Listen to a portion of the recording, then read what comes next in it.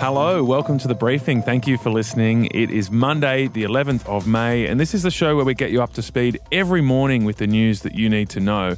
Later in the show, we're going to brief you on the deadly COVID-19 outbreak in aged care. Imagine your mother was in Newmarch House right now. To not be able to just sit and hold her hand, it's really difficult. You'll hear Liz's story later in the show as we find out what needs to be done to save lives in our nursing homes. Let's get into the other big news stories of the day. I'm joined by Annika Smethurst, who got to play tennis on the weekend. I lost, Tom, and I don't even care. It was just so good to be outside doing some exercise. Oh, those simple joys are so great when you are allowed to experience them again. That is great. Let's get into the other stories. Today, Victoria's Premier Daniel Andrews will become the final Aussie leader to outline plans to roll back lockdown restrictions. Yeah, he announced some measures yesterday, as did the New South Wales Premier Gladys Berejiklian. And those announcements were along the lines of the Stage 1 measures which were unveiled by the Prime Minister on Friday as part of his three-stage plan. And Scott Morrison seems to want all the states and territories to get back to Stage 3 by July. Now, look, Stage 3 isn't back to normal. It still doesn't include mass gatherings or international travel, but it's almost back to the life we knew back in January. Yeah, and the other states, South Australia, WA, NT, the ACT, Tassie, some of them have already eased restrictions further than New South Wales and Victoria because they've had smaller outbreaks. There's a lot of excitement that pubs will open in Darwin on Friday. Now, Annika, it was a bit of a strange experience over the weekend, I reckon, having Scott Morrison make that big announcement on Friday, but then not being sure what your state premier was going to do. That led to a fair bit of confusion in New South Wales. I guess a lot of anticipation when we saw that list and we started to see some of the levels we could get to by July. Everybody, of course, wants their state premier or chief minister to move, and the bigger states just are going to take longer to get there. They've got more people, more cases. So if you're in New South Wales and Victoria, I think it's going to have to be patience is the key. Do you think it was the right way to handle things? Obviously, it's never going to be easy to do this in a simple, consistent way, and obviously each state has had a different experience with the virus, so they need to be more or less conservative based on that experience. But to have the leader of the country telling you one thing on Friday but not giving you a clear timeline, and then not being sure when your premier was going to announce how things would be wound back in your state, it led to a lot of confusion, I reckon. Look, there's been a lot of criticism throughout this about how our federation works, and it really is a sort of quirk of history that the states actually do have the power in this, and the federal government really don't have a lot of power. But that list was agreed to by all the states and chief ministers and ticked off on Friday. It's now up to them to sort of work out the minor details of this. So it's annoying and frustrating, and I do understand that. But the federal government don't have a lot of power here, and they want things up and running so they can collect some money again. So did they do this in a way that put pressure on the states to roll back the lockdown measures? Because that's how it looks, that they said, well, this is where we want to get to, and then the people in those various states turn to their premiers and wait for them to react. So the onus is on them now to follow that plan.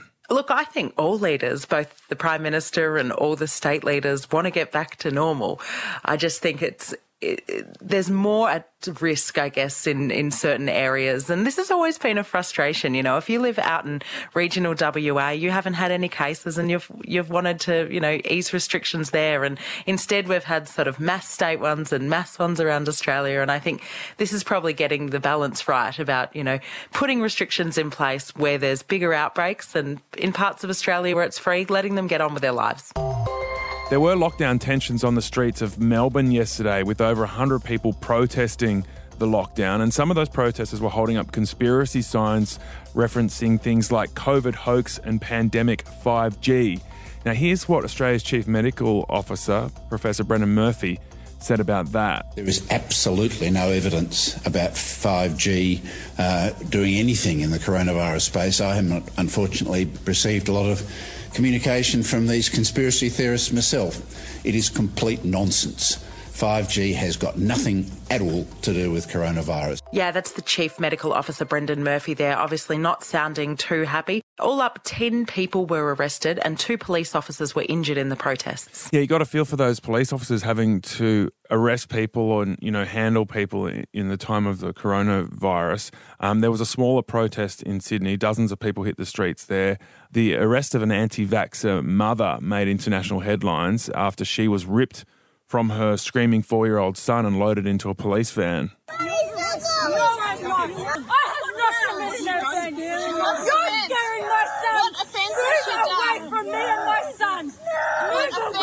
Yeah, pretty confronting footage there to be blasted all around the world, but New South Wales police say they didn't tell the whole story. That lady was approached by police, asked to provide some particulars, so a very simple process could then take place, and for whatever reason she chose to become quite hysterical.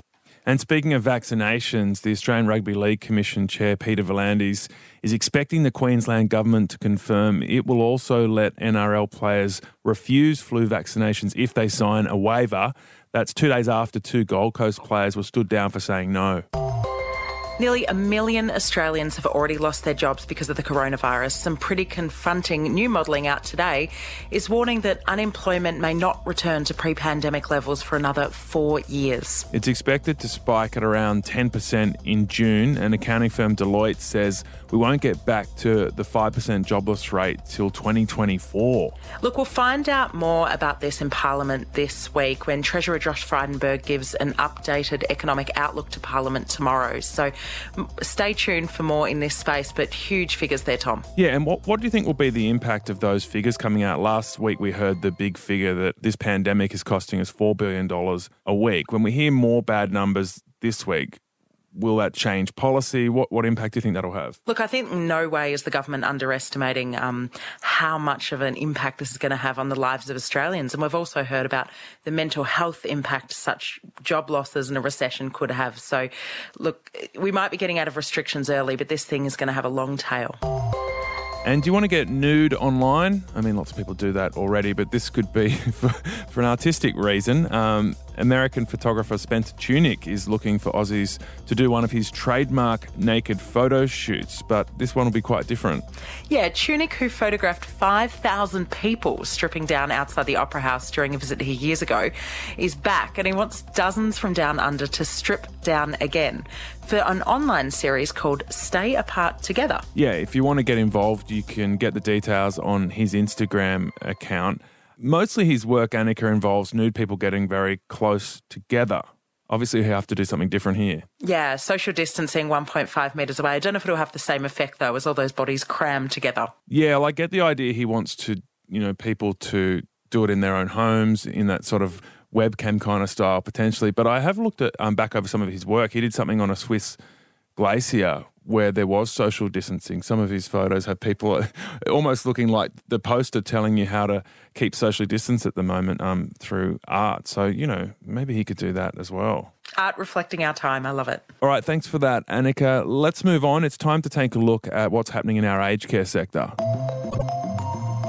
You are listening to The Briefing, and right now we're going deep on old people in the pandemic, and Jan Fran joins me. Jan, have you been able to see your grandma? Look, I have only very recently. For the past few months, though, I've had to wave at her from a distance, from my balcony, like some kind of demented Juliet up there, We know that older people, Tom, are super vulnerable to the pandemic, and certainly the unfolding disaster at the aged care facility Newmarch House has really brought that into focus. Death toll from the coronavirus-plagued Newmarch House in Western Sydney has left families of residents heartbroken and searching for answers. You just can't help but feel that they're all going to be lost. Families devastated after another death was confirmed this afternoon. This came after a scathing review was handed down by the Aged Care Commission. 2 more staff tested positive. One, they learned, still working in the home this week.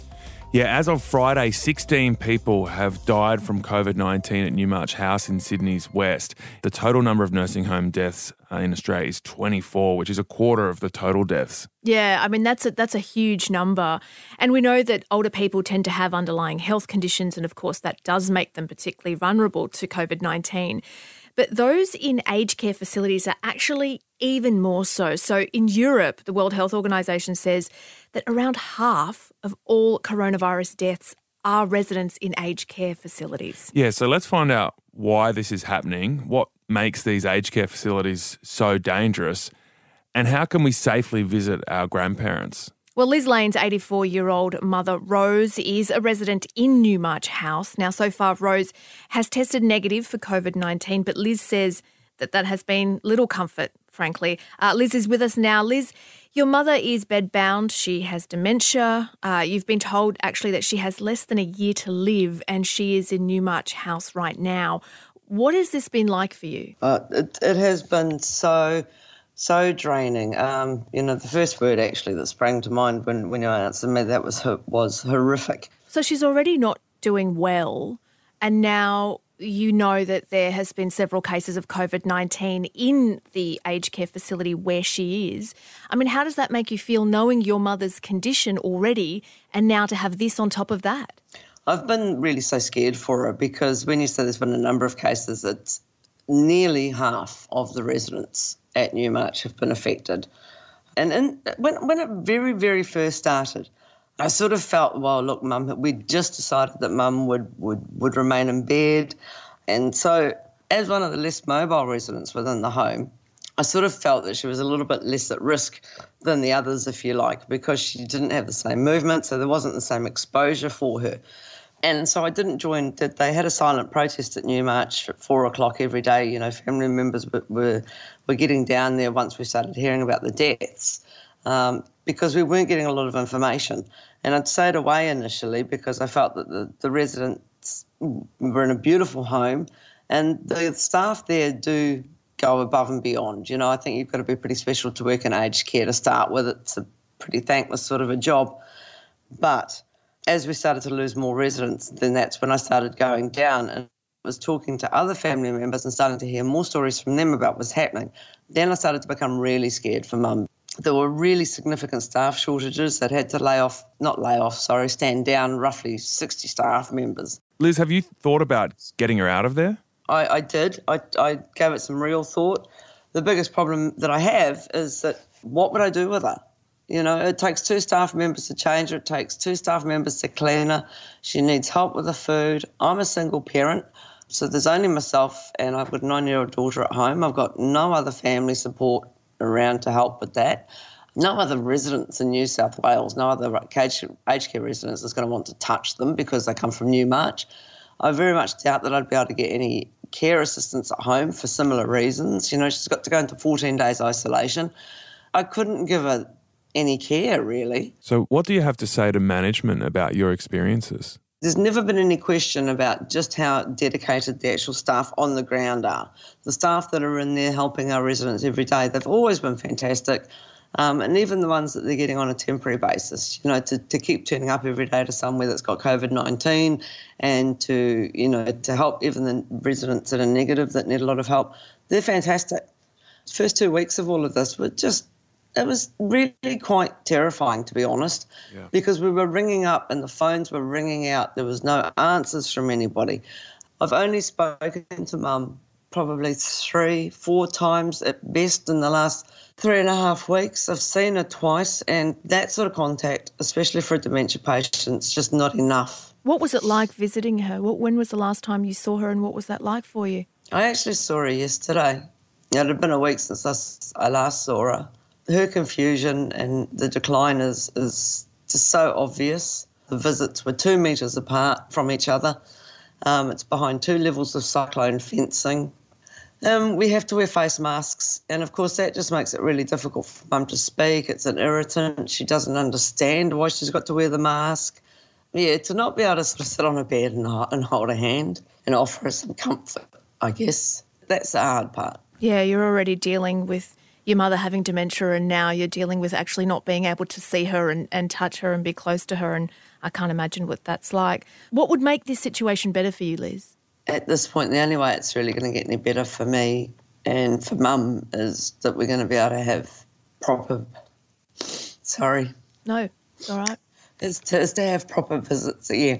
And, of course, we can't do that for the moment. Really, for Mum, it makes no difference whether she's COVID positive or not, really, at this point, because we're losing her anyway. So at this point for me, I need to be speaking to her every day or every other day, and I want to be able to visit without the 2 metre distancing. Even if we're wearing masks, I don't mind that. But to not be able to just sit and hold her hand, it's really difficult. Yeah. Oh, Liz, we really feel for you, and we hope there is some way that you get some really intimate moments that you can share with her in these final months of her life and in this, incredibly difficult situation. Thanks so much for talking to us and sharing your story. Thank you. Thank you for giving us the opportunity and for keeping all of what's going on sort of out there, because it's only been with this sort of publicity, unfortunately, that I think any real change has come about. So as hard as it is, it's been really important to tell our stories. You can really hear the pain there in Liz's voice. It's a very difficult situation, no doubt. Yeah, it raises the big question, how do we solve this visiting dilemma in aged care facilities? And also, what will be the fallout from Newmarch House, and how do we make sure more people don't die there? Ian Yates runs an organisation called Councils on the Ageing. They basically advocate in the interests of old people in nursing homes. Ian, we just heard Liz, who's desperate to see her dying mother. How do we get this right? How do you think visits in aged care facilities should work?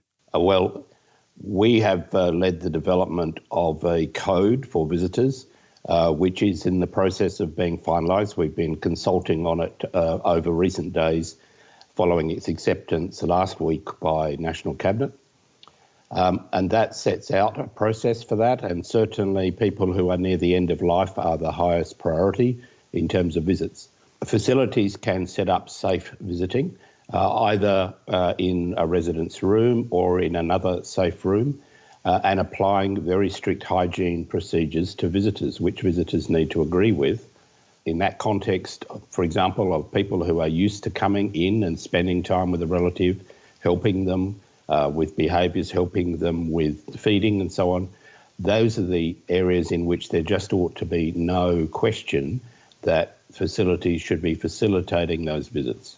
So you're saying that facilities should actually aid families who want to spend more time with their loved ones, who want to be close to them, who might want to sit next to them, hold their hand, feed them. You're saying that should be allowed to happen? Yes, and I'm also saying that there are many aged care homes around Australia who have been doing this throughout this COVID-19 period. Yeah. Other aged care homes have had outbreaks as well, and they've contained it at a far earlier stage. How did Newmarch get it so wrong, and who's responsible here? First thing to be said about Newmarch is that it was a very unusual situation in that a worker worked for 6 shifts before anybody knew that that worker was positive. Clearly, over 6 shifts, you're going to interact with a lot of residents and a lot of staff. The full implications of Newmarch will be the subject of various reviews. There are clinical reviews of this. I'm sure that the Aged Care Quality and Safety Commission will be doing an in-depth review and has taken actions in recent days itself. The Royal Commission into Aged Care has indicated it will be reviewing Newmarch. So, it's not for me to fully answer that question, because what I would say is that what it tells us is the need for aged care facilities to be doubling and tripling their efforts with regard to control of staff entering and leaving their facilities. It has to be extremely rigorous. So it is about ensuring that staff understand that at any sign that they may have anything, they ought not be coming into the facility. And I would say that applies as a general rule anyway. We don't want people bringing any kind of disease into an aged care facility. That was Ian Yates there, who is an aged care advocate. And I think if this story has driven home anything, it's the idea that you should probably get in touch with your grandparents. You should probably get in touch with your older relatives in your life, because even if they're not in an aged care facility, they're probably self-isolating. Maybe they haven't seen family in a while. Maybe they live alone. It's really important to reach out, I think, and they'd probably appreciate that. Yeah, they need to be extra careful, and they need extra love in a time like this as well. Exactly. Tomorrow on The Briefing, we look at reskilling in the lockdown. Could free education be the solution to the coronavirus recession? That is on tomorrow's episode of The Briefing. Subscribe on the Podcast One Australia app, or find The Briefing podcast wherever you normally get your podcasts. Thank you so much for listening. We'll catch you tomorrow.